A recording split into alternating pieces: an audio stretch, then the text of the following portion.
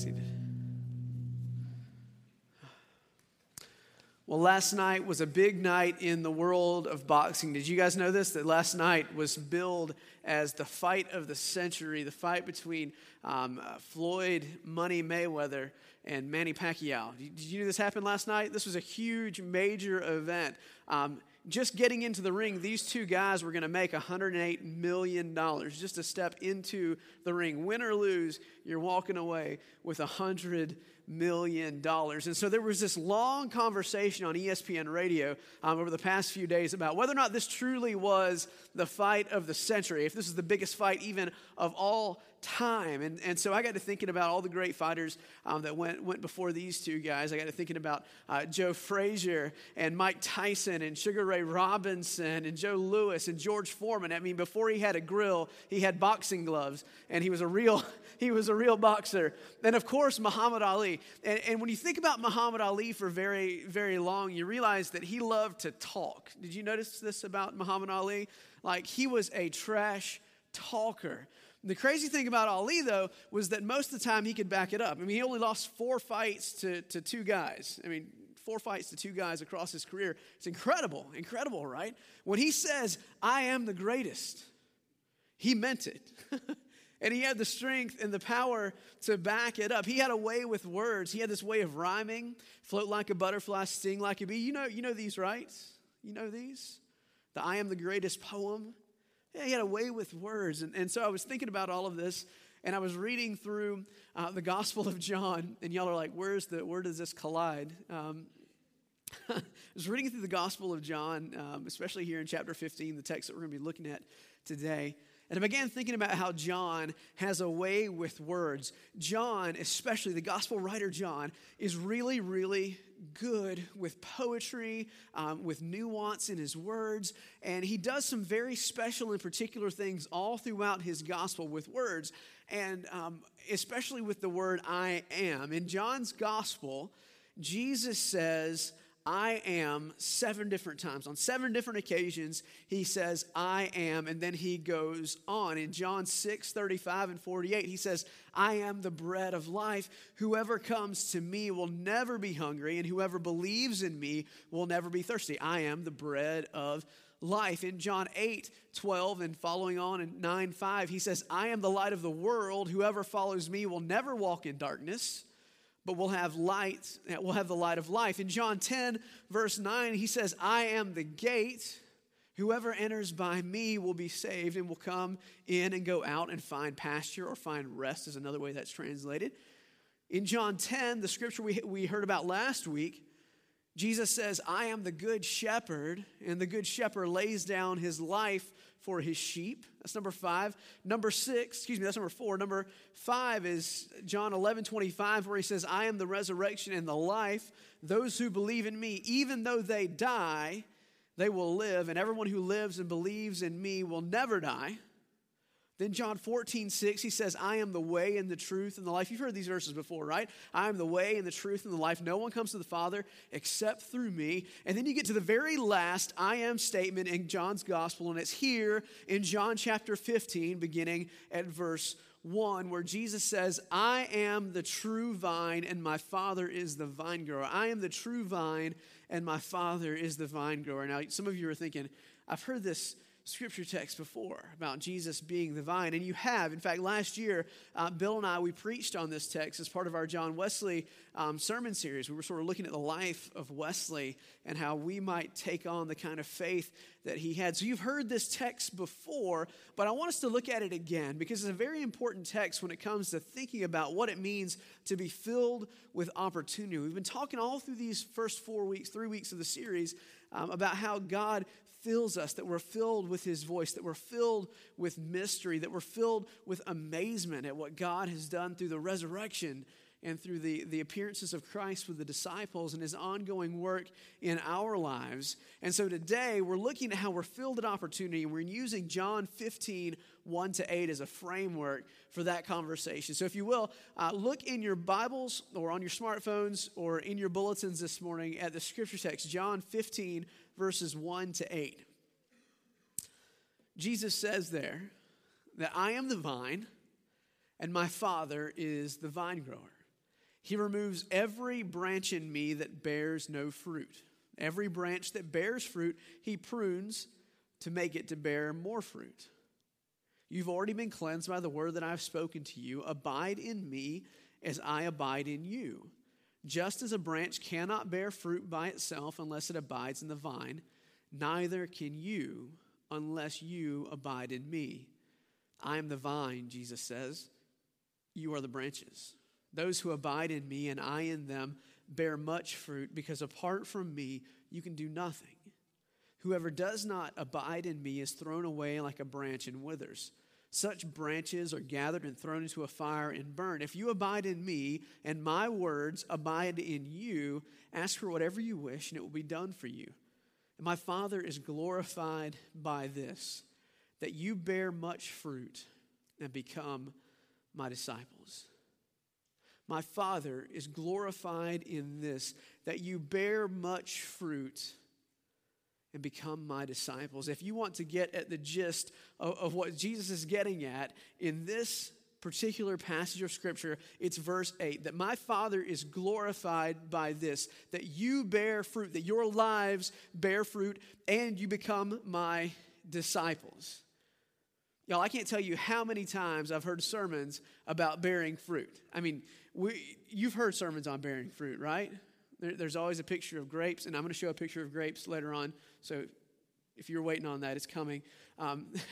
They always show a picture of grapes and talk about fruitfulness, but then we never talk about what that fruit looks like, and that's part of what we're going to be discussing this morning. Is what does a fruitful life look like? Because if God is glorified by us bearing fruit and becoming Jesus' disciples, then that's got to look like something, doesn't it? I mean, it's got to be more than just this sort of mental thing where I'm bearing fruit. No, if you bear fruit, that fruit is real. It's something that you can see and quantify. It's something that you can know, something you can experience. Fruitfulness is not some abstract thing when Jesus talks about it. It's a very, very real thing that happens in our lives. God is glorified when we bear fruit, and that's a true statement that God gets the glory when we get it right. When we take our lives and we put them in God's care. When we live and love as Christ lived and loved. When we embody love and grace, God is glorified. And here's one thing that I know. Not only is God glorified when we bear fruit and become Jesus' disciples, but everybody I know wants to bear fruit. You know this, right? Everybody wants to bear fruit. We all want to bear fruit. I've never met a single person in my life who was like, you know what? No, I don't think I want a fruitful life. I'm checking out on the fruitfulness thing. We all want to live a life of meaning and a life of purpose. We all want lives that make a difference in the world in which we live. We want lives that leave a legacy. We want to bear fruit. This is the kind of fruit that Jesus is talking about. We want to bear good fruit, fruit that lasts. I mean, nobody aspires to be the assistant to the regional manager, right? I mean, nobody looks at Dwight Schrute from The Office and says, that guy, he's my role model. Nobody does that, right? Nobody wants to be the assistant to you want to be the regional manager or the vice president or the president. You want to leave a legacy. You want to make a difference. You want your work to be productive and fruitful. We want lives that bear good fruit. Nobody wants to be average, right? Nobody really wants to be average. No child in school dreams of middle management, right?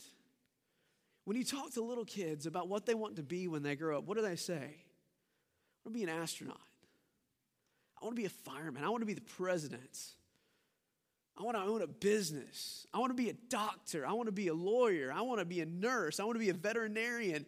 They always tell you things, they always tell you vocations and jobs that make a difference in the world, that make a difference in people's lives. We're all wired to bear fruit. We want to bear fruit.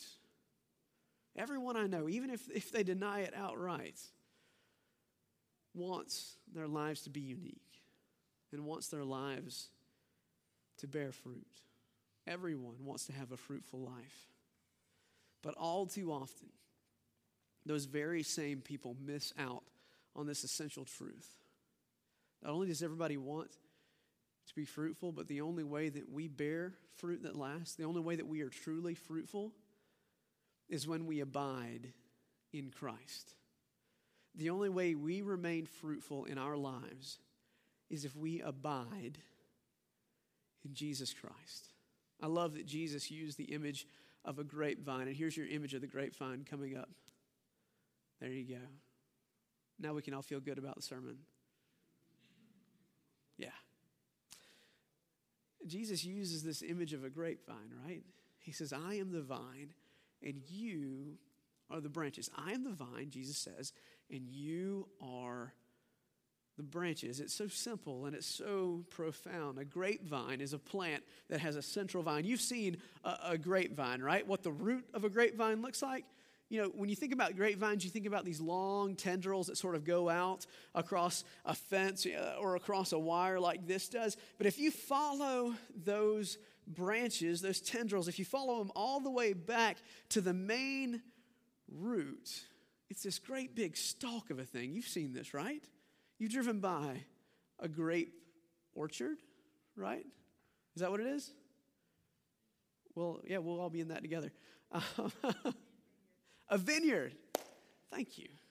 Thank you. Just drawing a blank. We've all been by a vineyard whenever the grapevines are dead, right? And you see these great big roots coming out of the vine, out of the ground. And it's from those roots that those far-reaching tendrils, those far-reaching branches get their nourishment and get their nutrients and get the supplies that they need in order to produce the fruit of the vine, to produce these beautiful-looking grapes. I mean, I want to go and pick some of those grapes because the grapes that I've seen don't often look like that. I mean, those are beautiful grapes. I hope they taste as good as they look. But they get their nourishment from the central root, the vine. And the branches split off and go for hundreds and hundreds of feet. In Hampton Court, there's a grapevine that's reported to be the oldest living grapevine. It's supposedly over 230 years. This grapevine has one root that is 12 feet around. Can you imagine that? A grapevine that has a root that's 12 feet around, and some of the branches are over 120 feet long. And despite the grapevine's age, the vine still produces 500 to 700 bunches of grapes. That ends up being about 700 pounds of grapes year after year after year. And even though some of those branches are way out there at 120 plus feet, they still bear the same sweet and delicious fruit because they're connected to the vine. Each branch is connected to the source of life. Vine. Jesus in the scripture text is telling us the same thing is true for our lives. That the only way that we're able to bear fruit is by being connected to Him. We don't bear fruit on our own. We bear fruit when our lives are connected to Jesus Christ. When we are connected to the true vine, we bear fruit as God nourishes us, feeds us, gives us strength and resiliency. And all we need not only to survive, but to thrive. We bear fruit when we stay in the vine. Because what we need in order to bear fruit flows through the vine. Now, what does a fruitful life look like? We're talking about life in Christ. What does a fruitful life in Christ looks like? Well, if you look in the book of Galatians, there's this great section of Scripture where Paul outlines what the fruit of the Spirit are. A fruitful life in Christ looks like this. Now, I need your help because the only way I can tell you this in the right order is if we do hand motions. Are you okay with this? Okay. Everyone, hands up. Hands up like this. Say, the fruit of the Spirit is not a coconut. Okay, that was a good shot. Good start. We got 3 and 4-year-olds that they get this week after week. So are you ready? Miss Shelley can help too. If you're lost, look at Shelley. She does this every Wednesday with us in chapel. Here we go. The fruit of the Spirit's not a coconut. The fruit of the Spirit's not a coconut. The fruit of the Spirit's not a coconut. If you want to be a coconut, you might as well hear it. You can't be a fruit of the Spirit because the fruit of the Spirit are love, joy, peace, patience, kindness, goodness, faithfulness, gentleness, and self-control. Now, I did that in a very adult manner. Here's how we do it on Wednesday mornings in front of the 3 and 4-year-olds. You ready? Love, joy, peace, patience, kindness, goodness, faithfulness, gentleness, and self-control. Love, joy, peace, patience, kindness, goodness, faithfulness, gentleness, and self-control. You want to join in? You guys need to come to PPAC graduation on the 17th. It's going to be amazing. You're going to see like a ton of 3 and 4-year-olds doing this. It's really cool. It's really cool because they're learning this, that a fruitful life is filled with love, joy, peace, patience, kindness, goodness, faithfulness, gentleness, and self-control. These are the things that God desires to grow within us, to grow inside of us. These are the things that give us nourishment and strengthen us along our journey of faith. It's love, joy, peace, patience, kindness, goodness, faithfulness, gentleness, and self-control that helps us to be those who God created us to be. But here's the deal. Fruitfulness is not just about how nice a branch you can be. This is where we mess it up in the church all the time. Fruitfulness is not just about what's occurring inside of yourself. It's also about what's happening out in the world because you're embodying the life and the goodness of God. You see, whenever you're living a life that's filled with love, joy, peace, patience, kindness, goodness, faithfulness, gentleness, and self-control, when you're living a life that embodies those virtues that we see in Christ, then your life has to make a difference. If not, you're just like a dead branch. If all you're ever doing is soaking up those things and you're never sharing them, you may as well be a dead branch because you're not producing fruit. The goal of a branch from a grapevine is to produce more grapes, right? If you owned a vineyard and you had a grapevine that produced beautiful long branches but never produced any fruit, you'd tear that thing out the ground, wouldn't you? You'd burn it in a fire. It's worthless. It's useless. It looks pretty, but it's worthless. Fruitfulness is not just about what's happening inside of you. It's what's happening out there as a result of what's inside of you. Does this make sense? Are you with me on this? That fruitfulness is not just about me being a better person. It's not just about me abounding in love if I never share it. This text isn't just about you and your faith. When Jesus tells us that we're to bear fruit for the kingdom of God. As followers of Jesus Christ, we're called to bear fruit in our lives that's more than just a deeper walk with our Savior, but fruit that makes a difference in this world. God fills us with the fruit of the Spirit, love, joy, peace, patience, kindness, goodness, faithfulness, gentleness, and self-control, so that we can share those very same gifts with the world in which we live. They're not there to be hoarded up and stored up so you can look like a pretty branch. They're there to be shared that your life might produce fruit for the kingdom of God, that others might say, hey, I see what's in that girl or that guy. I see the hope and the joy and the patience that's inside of him. I see the love that's inside of her. And that's what I want in my life. How do I get that? Whenever people begin to ask that question and we have the conversation that says you can have all of those things, all of these things, love, joy, peace, patience, kindness, goodness, faithfulness, gentleness, and self-control through an ongoing walk with Jesus Christ, and they say, I want that, then we're bearing fruit, then we're making a difference in the world. It's not just about more of the same for us. It's about bearing fruit for the kingdom of God. It's about calling others to come and find the source of nourishment and strength that we know. It's about inviting others to find the hope that we've found, not so that they can become a nicer person, but so that they too can bear fruit that lasts. Why? Because God is glorified. God is glorified when our lives bear fruit. The last thing the kingdom of God needs is more beautiful branches. What God desires is fruit. Don't just settle for a faith that's all about you and your personal walk. Share what you know with the world, that the kingdom of God might grow, that others might become fruitful. Who knows, you might meet someone whose life impacts thousands more than you ever could. But because you were willing to have that first conversation and share love and grace and hope and peace, that person's now making a difference for the kingdom of God. The fruit of the Spirit is meant to empower us to change the world.